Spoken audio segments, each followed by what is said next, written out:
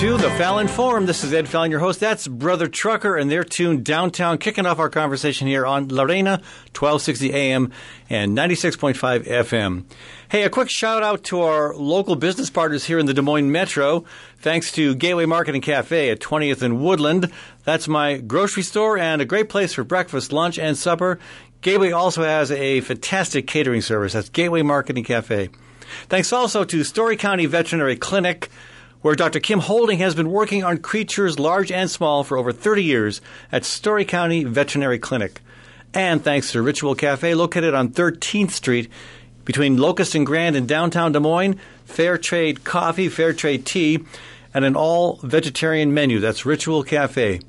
Finally, thanks to Cinco de Mayo Restaurant, located on Southeast 14th Street in Des Moines, where you can get authentic Mexican food at very affordable prices with excellent and friendly service. That's Cinco de Mayo Restaurant. Okay, folks, again, welcome to the program, and thanks to the community-owned stations around Iowa and around the country that rebroadcast this program. You can also hear it as a podcast on the Fallon Forum website. That's fallonforum.com. And, of course, we put out a blog about what's happening. If you'd like to sign up for that, again, you can sign up on the Fallon Forum website or just send me a message at ed@fallonforum.com. So later in the program, we're going to be talking about some of the new news. Every day, some new news on climate change. We're going to be talking about what happened in Ireland recently, where the second nation in the world to declare a climate emergency. We'll also talk about how the parts per million of climate in the atmosphere just went up to a level that it has never been at in human history. We'll also talk about the aftermath of the Paradise, California fire with an Iowa woman who has family there and can report on how that's been going. It's not going as well as one would hope. We'll also talk with Jeff Biggers, an author from Iowa City, about his challenge to Iowa City about stepping up on climate action, as a lot of communities around the country are doing. And speaking of Iowa City authors, in the studio with me is Andy Douglas. Andy, welcome to the program. Thanks, Ed. So you've written a couple books now. Mm-hmm. You've got a book problem. I wrote one and I'm done. I'll never write another book. I don't believe it. You don't believe it? Okay. No. Jeff is the author of The Curve of the World into the Spiritual Heart of Yoga, and more recently wrote Redemption Songs, which addresses a community's effort through song and choir to bring hope to the incarcerated. Yeah, that's right. For 7 years, I've been a member of the Oakdale Community Prison Choir, which combines the efforts of people coming in from outside the Oakdale prison, which is located in Coralville. About 30 community folks come in and 30 or 40 incarcerated men. And we join together once a week under the guidance of a director who's a University of Iowa professor of music, Mary Cohen. Right. And we just kind of mold together from nothing a program of songs, and then we give a couple of concerts every season. So it's really been a powerful experience for me just to go in and learn more about prison issues, but mostly just to get to know these guys, see them as human beings, connect on a level of creating something together and enjoying our time together. Now, having done work in the prison system myself, I know that even as a lawmaker, it's a little bit difficult sometimes to break through the bureaucracy and allow something out of the box to happen. Did you have that experience, or was this something they were immediately on board with? Well, I'm not the person who set up the choir, but Mary Cohen pitched it back in 2009 to the then warden, Daniel Craig, and I think he was open to it. I think many of the Iowa administrators of the prison system have been pretty open to bringing in different kinds of programs, especially having the University of Iowa in Iowa City. There's a lot of overlap and a lot of people coming in to offer book clubs, writing groups, anger management programs, a lot of different projects to give insiders opportunities, and really giving them opportunities is what it's all about, because otherwise they'd just be sitting there. And now, how big of a choir are we talking about here? It has ranged, but it's up to about 75 people now. Really? And what? How many of them are half and half? Half and half. Okay. Yeah. Wow. Yeah. All right. That's a big choir. It is. And you have four sections, soprano and alto, as well as tenor and bass? Yeah. So there are people with a lot of musical skill, and there are people who have never sung in a choir before. So I give a lot of props to Mary Cohen, who just kind of understands how to bring people together and create something. Is this fairly unique in prisons? Recently, it's become more widespread. There's an interest in doing more arts programs in prisons. So in the book, I mention a number of prisons around the country where where prison choirs are taking root. But it's not as widespread as we would hope or as it has been in the past. Back before the 1980s, there were a lot of arts programs in the prisons. So what caused those to die off? Well, a couple of things. One was that more and more people started to get incarcerated. Right. The numbers have gone through the roof everywhere, including Iowa. That's right.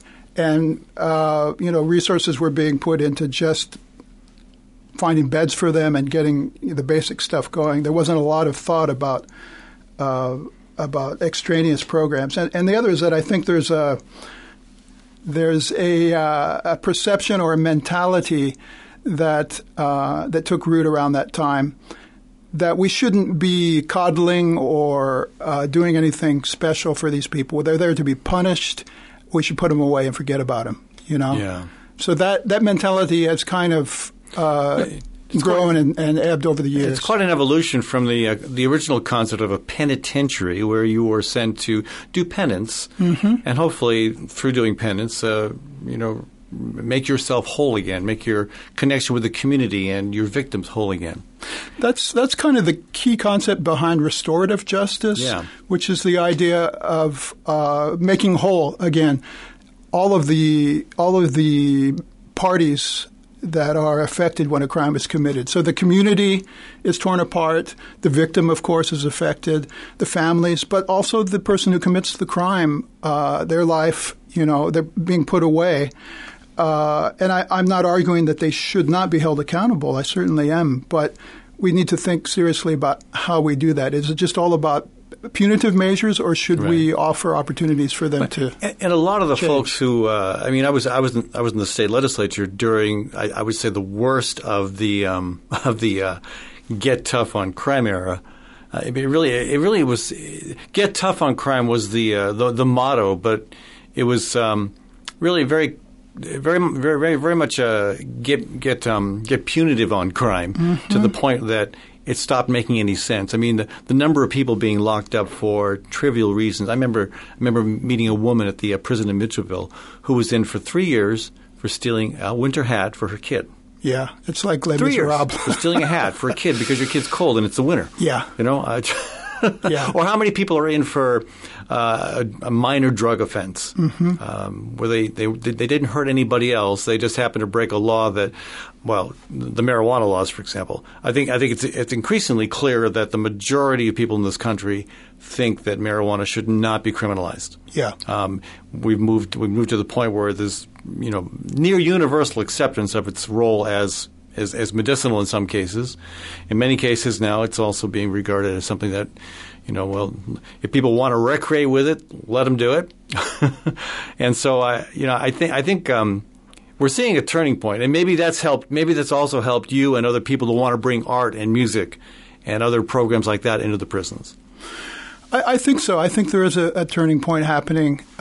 It's still, we still have 25% of the world's prisoners in the United States. Right. And what, 5% of the population? 5% of the population. So it's just ridiculous. That says volumes, doesn't it? It really does. Yeah. Sentencing is a real problem. We're kind of addicted to giving overly long sentencing. And fortunately, they're starting to think about that a little bit more. Yeah. Well, and part of our problem, too, is you've seen the privatization of prisons. That's right. They're now money-making ventures. And, of course, if you want to make money, you've got to keep your facility full. You have to keep your facility full. You have to hold on to your inmates longer than, in general, than state prisons. Despite that, it seems like some of the private prison operators are at least on board with some level of sentencing reform. Which surprised when I heard that recently. I was surprised. I am surprised. But what my understanding was that they're also they aren't just in the business of locking people up. They're also in the business of helping to provide different types of programs that diversion programs that keep people out of prison, but still, give them clientele to work with. But I mean, I would say, beyond that, the whole concept of privatizing something as central to a working democracy as a prison system is barbaric. Yeah. It looks like a good deal when they go into a community and offer all these jobs. But as you said, they have to keep the prisons full. So it means the local community has to keep arresting people and locking them up. So your book seems timely because, again, more and more people are interested in restorative justice.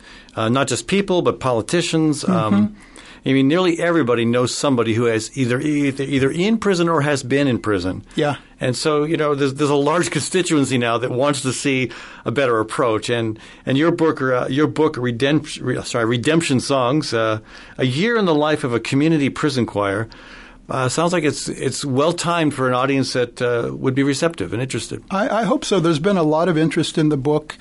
It came out in April, and the book has been selling well, and I have a lot of readings and talks lined up.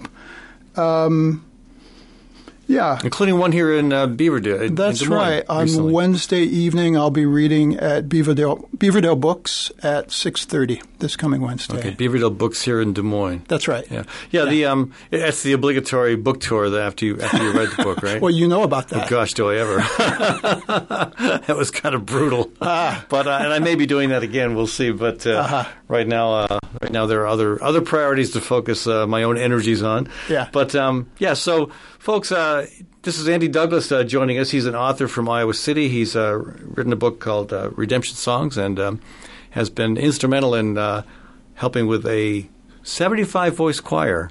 Half the voices are incarcerated at the Oakdale prison near Iowa City, and the other half are community members who believe in trying to bring art and music into the lives of people who otherwise might find little to be hopeful about.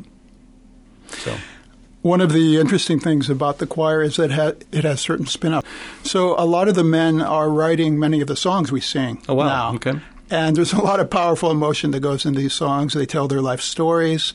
They talk about their regret, And so I think that the arts, songwriting, choirs, other types of writing are a powerful tool for helping many of these men to work through some of their issues, know. Well, excellent work, Andy. Thanks, Ed. Thank you. Folks, when we come back, we're going to talk to our second Iowa City author. This is a coincidence, actually. Jeff Biggers has written a couple interesting books and also recently an editorial where he is critical of some of the efforts being made to address the climate crisis at the local level. We'll talk with Jeff when we come back from a short break here on the Fallon Forum. Gateway Market and Cafe is your locally owned source for specialty groceries. Enjoy chef-crafted prepared foods, artisan baked goods, organic produce, specialty cheeses, and hand-selected wines and craft beer. Visit the lively cafe for breakfast, lunch, and dinner 7 days a week. Gateway Market is centrally located on the corner of Martin Luther King Jr. Parkway and Woodland Avenue. Stop by or visit www.gatewaymarket.com for more details. Gateway Market. Good food, great community. For all your accounting needs, both business and personal, contact Ying Sa at Community CPA with offices in Des Moines and Iowa City. It seems that tax law changes every year. You want an accountant who's up to speed on the latest twists and turns, someone who can help make sure your tax return is filed accurately, in a timely manner, and properly, so you don't end up paying any more than you need to pay. So give Ying Sa, the founder of Community CPA, a call at 515-288-3188. That's 515-288-3188. Across the Des Moines Metro, Ritual Cafe is known for its excellent fair trade coffee and fair trade tea. Ritual Cafe also serves breakfast and lunch and offers an entirely vegetarian menu. This unique venue is also known for its live music and displays of local artwork on the walls. Located on 13th Street between Locust and Grand in downtown Des Moines, Ritual Cafe is open 6 days a week. Make Ritual Cafe a daily part of your ritual. Times are tough, and most people are just trying to make their cars last a little bit longer. That's why you should know about Sargent's Garage in Des Moines. You can trust Sargent's to make the right diagnosis and give you a fair price every time. Whether it's a routine oil change or a major repair, Sargent's always does outstanding work. So don't give up on that old car just yet. Call Sargent's Garage at 515-246-8149. That's 515-246-8149. It's important to know where your food comes from. At Hawk Restaurant, that's easy because 90% comes from Iowa farms and Iowa producers. Located at East 5th and Walnut Street, Hawk is open for lunch and supper Monday through Saturday. From May through October, you'll also find Hawk at the Downtown Farmers Market serving fantastic breakfast wraps with 100% of the ingredients from Iowa, except for the salt and pepper. Learn more at hawktable.com. That's HOQ table.com. Dr. Kim Holding has over 30 years of experience working with all creatures great and small. Cat, dog, horse, cow, elephant. Well, maybe not an elephant. If you've got a pet elephant, you may be in trouble. Kim's work history is long and deep, and her clients stick with her year after year because they know she will do right by them and their pets and farm animals. So give Dr. Holding a shout to keep your animals happy and healthy. Call 515-232-8766. That's 232-8766.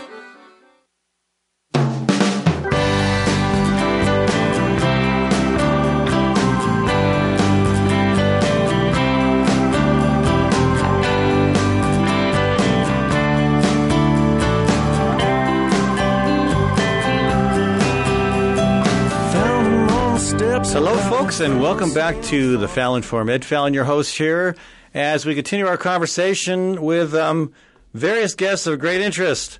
That's right. Jeff Biggers is an author from Iowa City, and I've met Jeff recently. He was in Des Moines to speak at the Dingman Award presentation here. This is an annual event that gives a prestigious award to someone who's been very instrumental in working for peace and justice. In this case, it went to Carolyn Walker for her efforts on climate change. So climate change is an issue that we're all concerned about, and a growing number of people understand that it is a crisis. And around the country, a growing number of communities are really beginning to step up to the plate. One would think that in a community like Iowa City, that would be happening. I actually have, I get along pretty well with the leadership, the political leadership in Iowa City. So I was surprised this morning to read that maybe they're not doing what they should be. I want to have that conversation now with Jeff Biggers. Hello, Jeff. Welcome to the show. Thanks for having me, Ed. Good morning. So anyway, there are places all over the country that are really starting to take climate change seriously. And now we have two countries, Great Britain and Ireland, that have declared climate emergencies. Your concern with Iowa City is that they're not stepping up to the plate the way that they should be, given the depth of the problem, correct? Right. Last fall, after essentially delaying for 2 years, Iowa City finally put forth a climate action plan, like many towns and cities are doing. And theoretically, it looked okay. It was saying that we're going to do what the Paris Climate Accords ask of us, which is try to reduce our emissions by 26% by 2025, 2030, and then, shoot for 80% by 2050. And so, if by hearing this, you say, well, that's good. At least they're committing to the climate accords. But 1 week, Ed, as you know well, after the climate plan was released, and this once again had been delayed over 2 years, they spent $80,000 on an out-of-town consultant, as if Iowa City doesn't have anybody to work on it. Why was that? Why was that? I never understand when governments hire somebody from outside of their jurisdiction to do a study that can easily be done by folks within the community. I never get that. I don't understand that. It's just a matter of lowest bid. Is that it? No, it's a matter of city staff somehow buying into this need of working with certain agencies from big cities. And that's a whole other story. Right. What concerned me is a week after their plan comes out, we of course have the UN release the IPCC report, which says, folks, Paris is faltering completely. We're not even reaching that. But if we're truly serious about this, we've got to, redouble our efforts and actually double our efforts. We've got to cut our carbon emissions by 45% within the next 11, 12 years. Right. We've got to reach zero emissions. And that's not a political goal. That's not a political goal. That's a goal that has been given to us by science. Right. So already there, essentially before the program was even introduced, it was out of date. Now here's where things got very fuzzy. Suddenly Iowa City then declares, well, heck, we've already reached our goal. We almost don't have to do anything. And so then I began to really look at the details of the climate plan itself. And 95% of the plan, Ed, and this is which really is very sad, really relies on the shift at Mid-American that obviously has gone from coal to wind. Mid-American Energy, yeah. Right. And we're very proud of the fact. We all know last week they had a record day. We know they're shifting. But at the end of the day, is if you claim the credit of Mid-American as your entire climate plan, then you essentially are saying we don't have to do anything. We have over 142 cities. So hang on. Just a little bit more background is needed for people who might not be totally up to speed. You said Mid-American did what specifically? They had a day where they were, what was that about? They were mostly producing electricity from wind, or?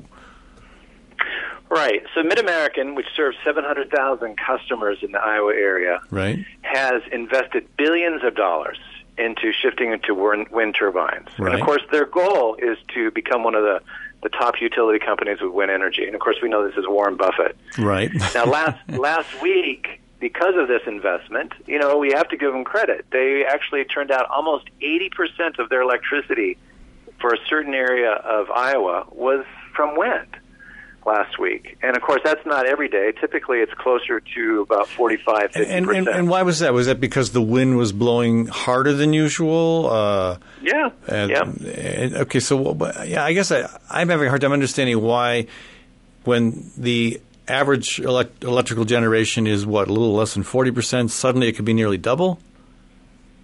Yeah, I guess my mind's not wrapping around that somehow. Yeah, anyway. Yeah, right.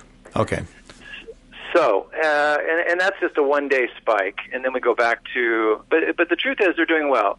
I think what concerns me is that's not a climate plan. And when a city basically says we don't have to do anything, we can just rely on a utility company, that meanwhile has been ruthless in its monopoly to try to keep out solar energy and other kind of decentralized clean energy, it really is a setback. And it's even worse, Ed, because this is the situation. We have over 140 cities now in the United States that have committed to 100% renewable energy within the next decade. And this includes even towns like St. Louis, which is the belly of the beast of coal companies. Sure. Now think about it. St. Louis is historically the coal capital. It's where Peabody and every other major coal company had been based. And there the city council actually stuck its neck out and said, hey, we're going to do something. We're going to commit to 100% renewable energy. So Iowa City could have been in the forefront, and this has been our feeling for many years now. We have a very progressive mayor, we have a very progressive city council, and yet what they have done is submit to the inertia and ultimately the incompetence of a city staff that is just simply unwilling to make the moves to be a climate leader. They're willing to do the worst. Why is that? Why would a council and a mayor that are that progressive and that aware of the dangers of doing nothing in the face of climate change, why would they allow that to happen? That's the $64,000 question that's just never ever been answered. I think we have a major structural problem in most of our cities, and I know David Orr in Oberlin, who's a great environmental leader, has been working on this. Is that at the end of the day, the cities are run not by councils, but they're run by the city manager. Right. And the city manager ultimately has not gone through an urban planning and urban training that looks at climate change as a framework for development. Often, as you know well, climate change and so-called sustainability is like agenda item number 23 after we've talked about liquor permits. And dog barking and potholes. Don't forget potholes and dogs. As opposed to saying, hey, folks, it's 2019, we're in the midst of a climate breakdown. The UN just announced that we've entered the sixth mass extinction. 1 million species will be lost in the lifetime of our children. Right. One out of every 8 species will be lost. It's crazy. Yeah. And therefore, we have to see climate as the framework for all development, not just the end. Right. And so I feel like ultimately this is our problem. We have staff that are, once again, really good people, good Iowan people, very nice, but who basically aren't trained to be equipped with the urgency of the day. And that's what we've been moving. And so we have some other things that are happening now that are quite exciting because basically the town has said, hey, this is not good enough. We're a progressive city. We should be in the forefront. So this isn't just one author who's being a curmudgeon and saying, "Hey, you guys are wrong." There's there are others like you in Iowa City that feel that the city is falling short on this. Hey, a poll came out, as you know well, 2 weeks ago from and it found out that climate change is the number one issue for 82% of all Democrats. Right. Hands down, this is the issue for everybody now. Right. And so we have a very exciting movement in Iowa City. And to tell you, Ed, it's not you and it's not me. It's our stinking kids who have said basically, hey, you adults aren't doing enough. My son is on the 9th week of his climate strike. Wow. And he's been holding the fire to my feet to say, hey, folks, you know, once upon a time, you guys had a great movement. It collapsed.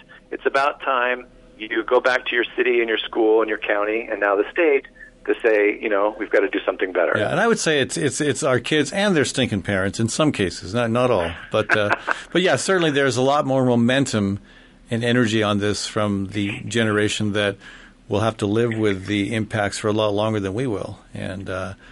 That doesn't negate the fact that, you know, many of us have been fighting all our lives for a more sustainable approach to living on this planet. But it's going to take all hands on deck, and you know, especially with the great gaping hole in state and federal government, especially in federal government. But I mean, here, our state legislature, like most state legislatures around the country, are basically continuing to move forward with their heads in the sand.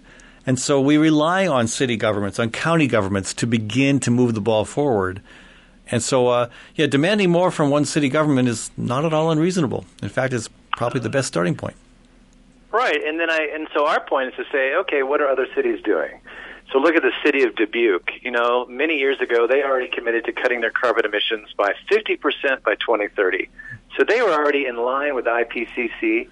You know, and then last week they voted to actually hire someone to help the sustainability director to run their climate plan. You know, and the mayor of Dubuque actually went out to the last Paris summit. So there are many towns across Iowa that you know better than anyone who really are taking this serious. And I think our feeling here in Iowa City is that we have an incredible opportunity. It's not something we need to argue about and battle over. We have the community behind us.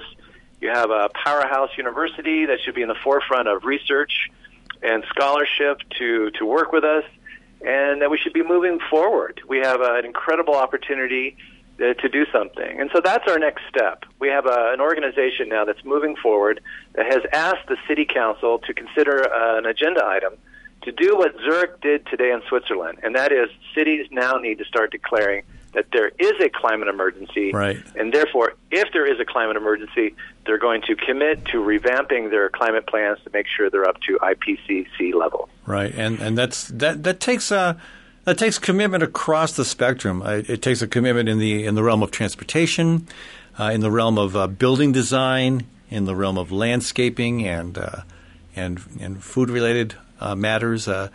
It's a comprehensive strategy is needed. So, yeah, and it takes leadership, and I think that's what my op-ed basically said was, "Hey, pals, you know, because these are all of our friends now. If you guys don't have the leadership, then maybe this is not your time to be in a position of power. Maybe you need to resign." So, of course, this is an election year for cities. Yep. Is this going to be an election issue? I think it will be. We have 4 city council members who are up for election, and we've reached out to all of them, and they're definitely responding. The mayor has decided to retire, and he announced that publicly last week. Right. And Yeah, so I think we do have an opportunity to have some new blood, new leadership come to town. I think we've had a watershed shift, I think, in thinking on climate action than a few years ago, as you know very well. And we really see that the community sees this as a priority. We've had a huge housing boom in Iowa City. Think about it. If you come to Iowa City, you see all these, growing condos, and that kind of density is great. But we've added 10,000 people since I moved to town in 2012. Well, in addition to the increased density, there's a lot of urban sprawl happening there as well. Exactly. Which is not very carbon friendly. Exactly. And so is there any ordinance on energy efficiency? Is there any ordinance on all new building? Think about it. In New York City, that little town of New York City, they passed their ordinance last week, their climate plan called the Climate Mobilization Act, that requires all new building to either have a green roof or renewable energy. Yeah. And they're now meeting these incredibly strict energy efficiency. And so that's what we're asking for, is if other cities can do it, Iowa City, Des Moines, Dubuque, Cedar Rapids, we all can be in the forefront to make this different. Great. Well, hey, I really appreciate you taking the time to visit with us, Jeff. You bet. Yeah, and I'll be interested in hearing what kind of editorial response appears in the Gazette from the city manager. I imagine they're crafting that response right now, don't you think? No, I think they're hoping it kind of. I think they don't realize that there's a lot of seeds that are flourishing right now. Yeah, it's great seeds for change. So the one thing I'd say is that we're really all in this together, and I'm going to bet that the folks like you who are concerned about the direction of the city and folks within the city government are probably going to find a way to come together and make this happen. That's my optimistic hope, and I don't think it's unreasonable given the increasing consensus that we've got a major problem and we've got to take dramatic action to address it. Right. Yeah. I hope so, and that's what we're trying to do. And once again, if we can't have a model program in a city like Iowa City, which is incredibly progressive, incredibly forward-thinking, then I think we really have a global issue here. Yeah. I think that's where we have to really step up to the plate. Yeah. So thanks so much for all you do, Ed. You're welcome. And if folks want to follow your work more, you've written several books. You've got a website. Where do they go for that? Oh, jeffbiggers.com. jeffbiggers.com. Biggers. You bet. All right. Thanks, Jeff, for joining us. Take care. Bye-bye. Folks, we'll be back in a couple minutes on the Fallon Forum here as we're going to switch gears a little bit, talk about some big picture climate issues. Back in a minute, folks, on the Fallon Forum.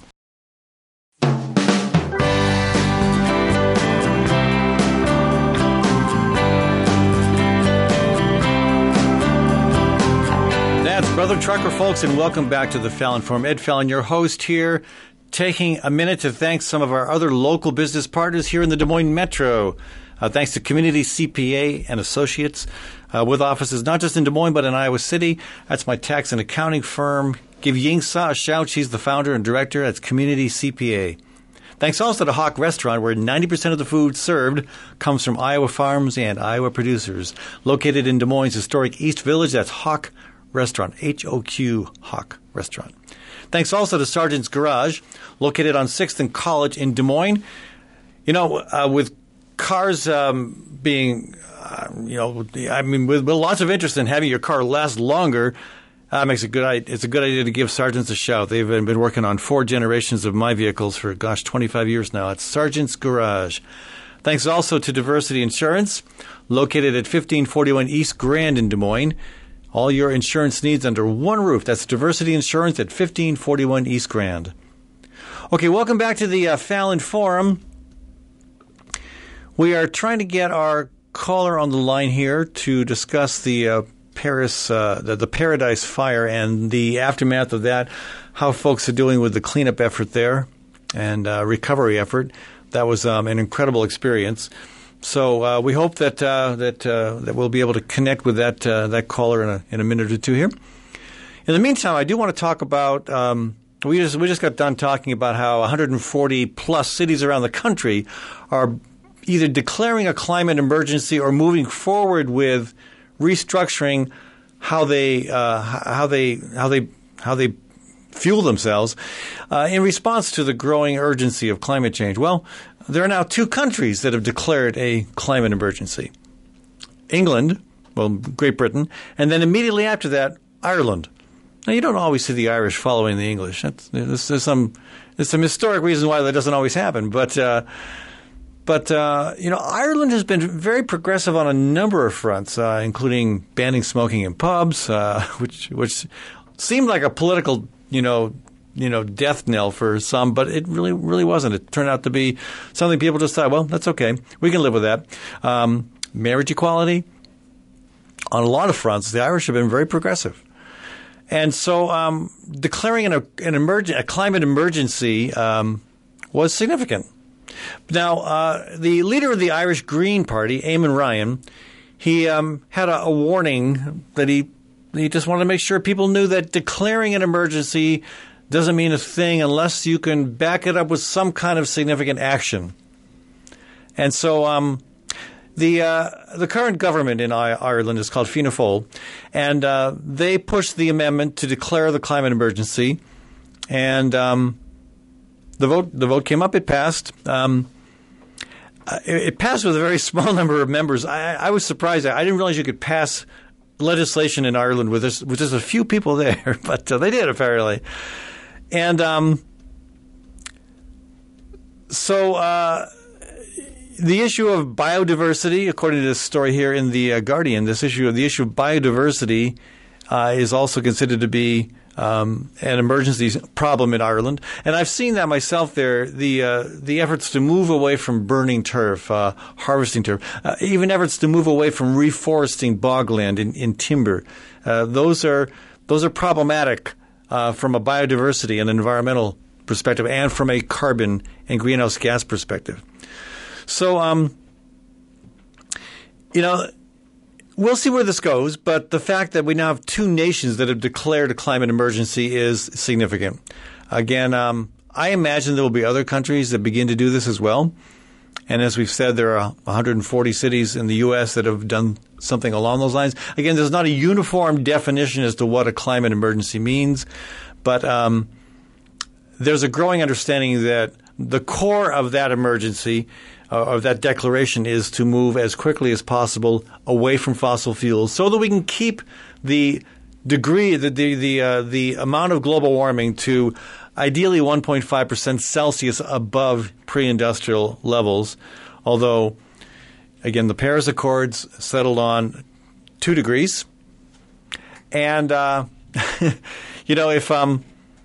if there's scientific understanding. I'm not sure you can call it a firm consensus, but an understanding that if we get to 2 degrees, we see a lot more problems globally than if we can hold it to 1.5 degrees.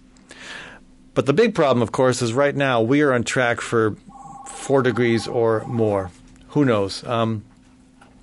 It's potentially catastrophic. So right now, the fact that cities and nations are moving in that direction is very commendable. We might have our guest on the line. Is this Kendra?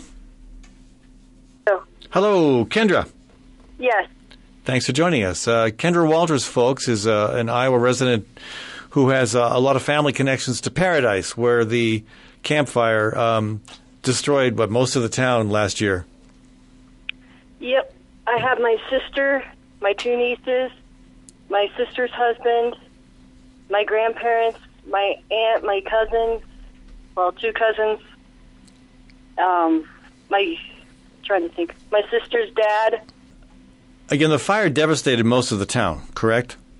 Yes, I think they said 95% of the town. There were some businesses on Skyway that was saved, but that's amazing. That's so incredible and so devastating. How does a town recover when 95% of it is burned like that? Is it making an effort to rebuild, to somehow bring it back? Yeah, slowly people are starting to come back and clear the land for their houses again. My sister is wanting to rebuild. She has a prefab house that's going to be on her land once everything gets cleared. They have to, clear the water because the water is contaminated too now. So they have to. You mean like that. The reservoir, the lakes, or? Yeah. So they'd have to, for example, drain a lake in order to dredge it and then restore it somehow? I can't remember how they're going to do it. Yeah. But I know right now the people that are in Paradise, they're having their water shipped in jugs to them. Right. So what are the risks of another fire happening in the future? I mean, was this just and I know that there's a strong connection to climate change because of the increasingly dry conditions that provide the fuel for this sort of thing. But is this kind of a thing where lightning never strikes twice in the same place, or is it possible that we could see another fire in the future? I honestly think that there could be another fire because this, like you were talking about climate change, and California had not had over an inch of rain in 7 years. Yeah. And that mixed with the windy conditions from the Santa Ana winds created the perfect firestorm. Yeah, I mean, some of these winds were like 60, 70 or more miles an hour, I think, right? Yeah. Yeah, it's crazy. My sister said that she went to her house to get her dogs, and her backyard was on fire. And she turned around the corner. She had propane tanks for her grill in the backyard. She turned around the corner, and all she heard was a pop, pop, pop, and she knew her house was gone. It just happened that fast. Wow. Yeah. Well, it's a very sad situation, and I hope that again, the prognosis going forward is that we're going to see more of this. I mean, maybe not in Paradise next time, but who knows where it could happen again. It's just there are so many. There's the impacts of climate change are pretty broad, and it seems like the curse affecting California and other places in the western U.S. is the risk of fire. But so is there talk about whether it makes sense to rebuild in Paradise, or is there a way to do that accommodates the possibility of another fire? I know my sister was talking about trying to kind of fireproof her home in making the roof a tin roof, having sprinkler systems on the roof where if it catches wind of a fire, it'll try to put it out right away. But I don't know if they're really doing anything, if there's really anything they can do. Right. I just know the people of Paradise are resilient. They are strong. And I know that they want to rebuild because it's their home. Right. Well, it's a beautiful place. It's not called Paradise for nothing. Right. Yeah. Have some people already moved away, given up on it? Yeah, my sister's dad now moved. But he did not like California anyway, but that's besides the point. And my grandparents are now living in Boise, Idaho. Yeah. They don't have nowhere to go anymore. Yeah. And they lived in that house for over 50 years. Wow. And now you're originally you are from Western Iowa, correct? Yes. Yeah. And of course, Southwest Iowa recently saw the other side of a climate emergency, and that was the historic flooding that occurred there. I know there are people in some of those towns, Pacific Junction and Hamburg and other communities that are still struggling, and they will be struggling for a long time, as will many of the farmers who've had land destroyed, contaminated, covered with sand, or grain bins that have burst. I know there are people from those communities who are just going to leave, and they're going to move to higher ground. So I don't know. You've got a foot in both worlds. Yeah, I had. This was just in Glenwood, but they were affected with their water. Mm-hmm. My boyfriend's family lives in Glenwood, and I know they were terrified too that the water would reach them. Thinking, what would we do in case of a flood. Right. And like I said, they couldn't drink their water for the longest time because it was contaminated because of the floodwaters. Yeah. I'm like, I got both ends of the spectrum there. Yeah, yeah. And do you think to what extent do people let's start with Paradise. To what extent do people in Paradise understand that there's a climate change connection to these horrific fires? I think they know. They want to take that chance, though, because Paradise, like I said, it's home to them. For me, it was a second home, too, and the day I heard that happened, I was in tears because I had just been there last June. So is there still an effort underway to provide resources to help people recover? Is there a GoFundMe page or something like that? Yeah, I have a GoFundMe for my family, and if I could raise more money, I would love to give it to the city of Paradise. Okay. People could find that on your Facebook page, Kendra Walters, is that correct? Yes. Okay, Kendra, Kendra Walters, correct? Yes. Okay, and I'll link to that on my own page as well, so people know where they can go to help out. Yeah. Well, Kendra, thanks so much for joining us. We're running out of time. I appreciate you taking the time to talk during your workday. Well, thank you for giving me the chance to speak a little bit. All right. Well, you take care, and we'll see what we can do to encourage people to continue to support the folks in Paradise. All right. All right. Hey, folks, thanks for tuning in to today's Fallon Forum. Continue to listen on the community-owned stations. We have more talk coming. This is Ed Fallon, broadcasting live here in Des Moines on Lorena, 1260 AM and 96.5 FM.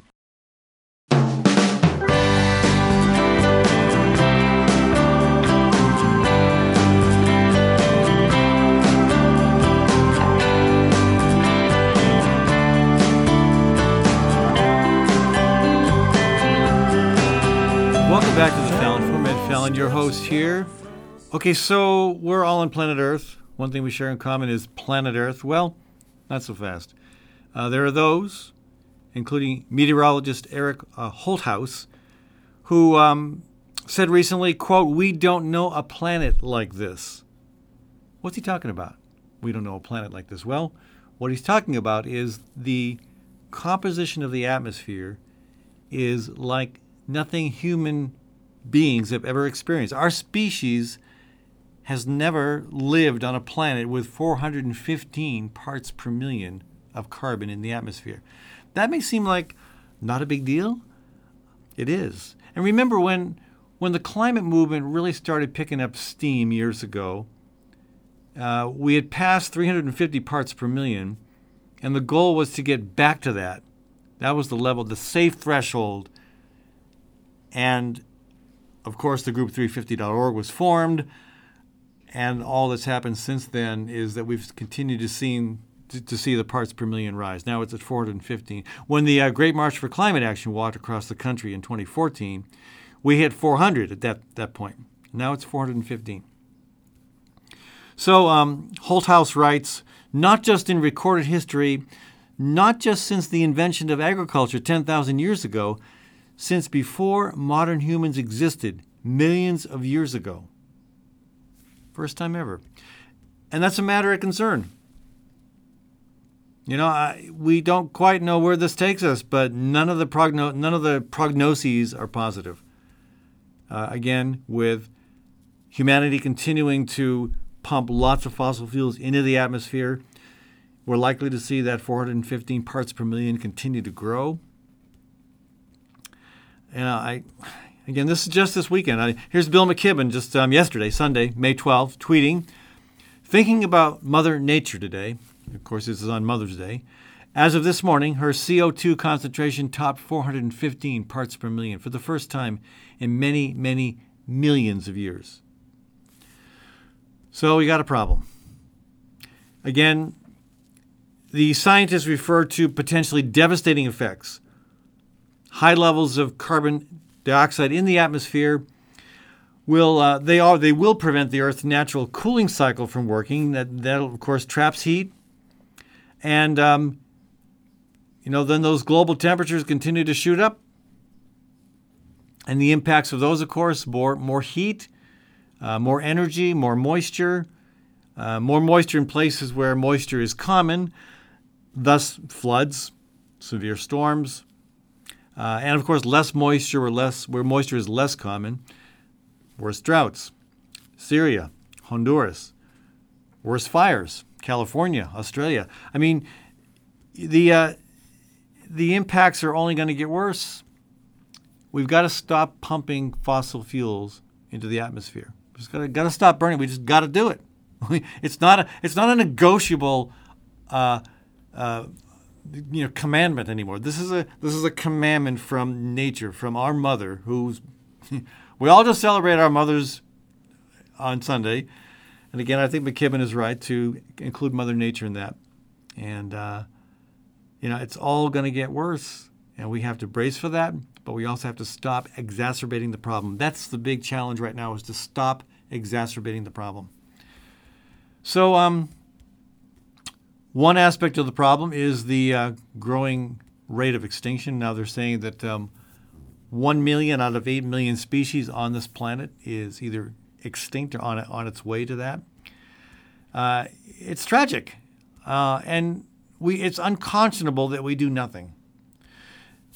And this coincides with a report from the head of the UN. Climate change is, quote, running faster than we are. Countries are failing to live up to the commitments made under the 2016 Paris Climate Agreement. And again, that agreement targeted keeping the warming under 2 degrees Celsius, although there was a minority report that I think most countries agreed with that said we really need to try to keep it under 1.5 degrees Celsius. So, again, the UN Secretary General Antonio Guterres said the political will to fight climate change has faded at the time right now as it's getting worse for those feeling its effect. Now, that may be the case, but we're seeing again efforts around the world, like I said, Great Britain, Ireland, 2 countries have now declared a climate emergency. And again, a cautionary note, as the head of the Irish Green Party pointed out, it means nothing if the declaration is not followed by action. And we'll see what Ireland and England are ready to do in the realm of action. But overall, countries are not living up to the commitments that they made in Paris in December of 2016. And, without those commitments, as this particular article in Al Jazeera points out, quote, a string of apocalyptic reports on the state of the planet is bringing home the need for concrete steps to tackle climate change. And whether that will happen or not is really up to us. And again, I think we're seeing momentum. This is not all gloom. This is not all gloom and doom. We are seeing momentum. Again, it's hard to say exactly what kind of impacts we're going to be able to avoid if we do the right thing, but doing nothing and it's toast. There's a reason that the organization that's gaining the most momentum right now is the Extinction Rebellion. There's a reason it's called the Extinction Rebellion, because not only are we looking at the extinction of other species, but potentially our own. It's that serious. It's that serious. And again, I think the head of the UN, Guterres, reminding us that the political will does not seem to be there. And again, he's basing that on the fact that we made these commitments, we meaning the nations of the world, made these commitments in Paris. And we have seen, since then, these last 2.5 years now, we have not seen the kind of momentum necessary to meet those commitments. But again, I have optimism that that is changing, and I say that as someone on the ground in the political, epicenter of the presidential campaign here in Iowa, where we have 21, possibly soon to be 22 presidential candidates running just on the Democratic side, and even the momentum we've seen in the past 4.5 months. We see a growing awareness among the electorate and among the candidates that climate needs to be treated differently than other issues, that it is a crisis, that is a moment whose time has come if we are going to pull back from the brink. So I'm encouraged by that. And yeah, we may see, it's hard, you can't ignore the fact that nations have not met up to have not met the agreements they promised in Paris. But maybe that's about to change. It needs to change. And hopefully it is going to change. And hopefully what we can do in Iowa, in New Hampshire, South Carolina, Nevada, to where we have a unique opportunity to talk with candidates face to face. You know, I know there are places around the country that are kind of jealous of those 4 states, and I understand that. And I, for one, would not be averse to rotating the states that get to caucus and hold a primary first. But I would say this: there's an infrastructure involved. There's a kind of an historic, there's an institutional memory that comes with knowing how to make this work. So be that as it may, the fact is right now these 4 states have this opportunity. Other states don't. I'm sorry. But again, the retail politics that allows us that access to candidates is something we take very seriously. And that we want to make sure that candidates know that when they come to Iowa, and I assume the same thing is happening in New Hampshire, South Carolina, Nevada, that they've got to make sure that they're addressing climate change as a crisis and not just another issue and to check off the list. Okay, so again, they're already island nations, low-lying countries that are being impacted badly by rising sea levels. One of these is in Australia, where indigenous people live in the Torres Strait Islands. That's off the northeast coast of Australia. And they're actually filing a complaint with the UN today, Monday, May 13th. They're accusing the Australian government of breaching their human rights by failing to tackle climate change. There's a good story about this in Al Jazeera. So the Torres Strait Islanders are talking to the Human Rights Committee of the UN, about what's happening, saying that the rising sea level that's caused by global warming is threatening their homelands, their culture. They have legal representation from Client Earth. That's an environmental law nonprofit that's supporting the case, that have done similar work elsewhere.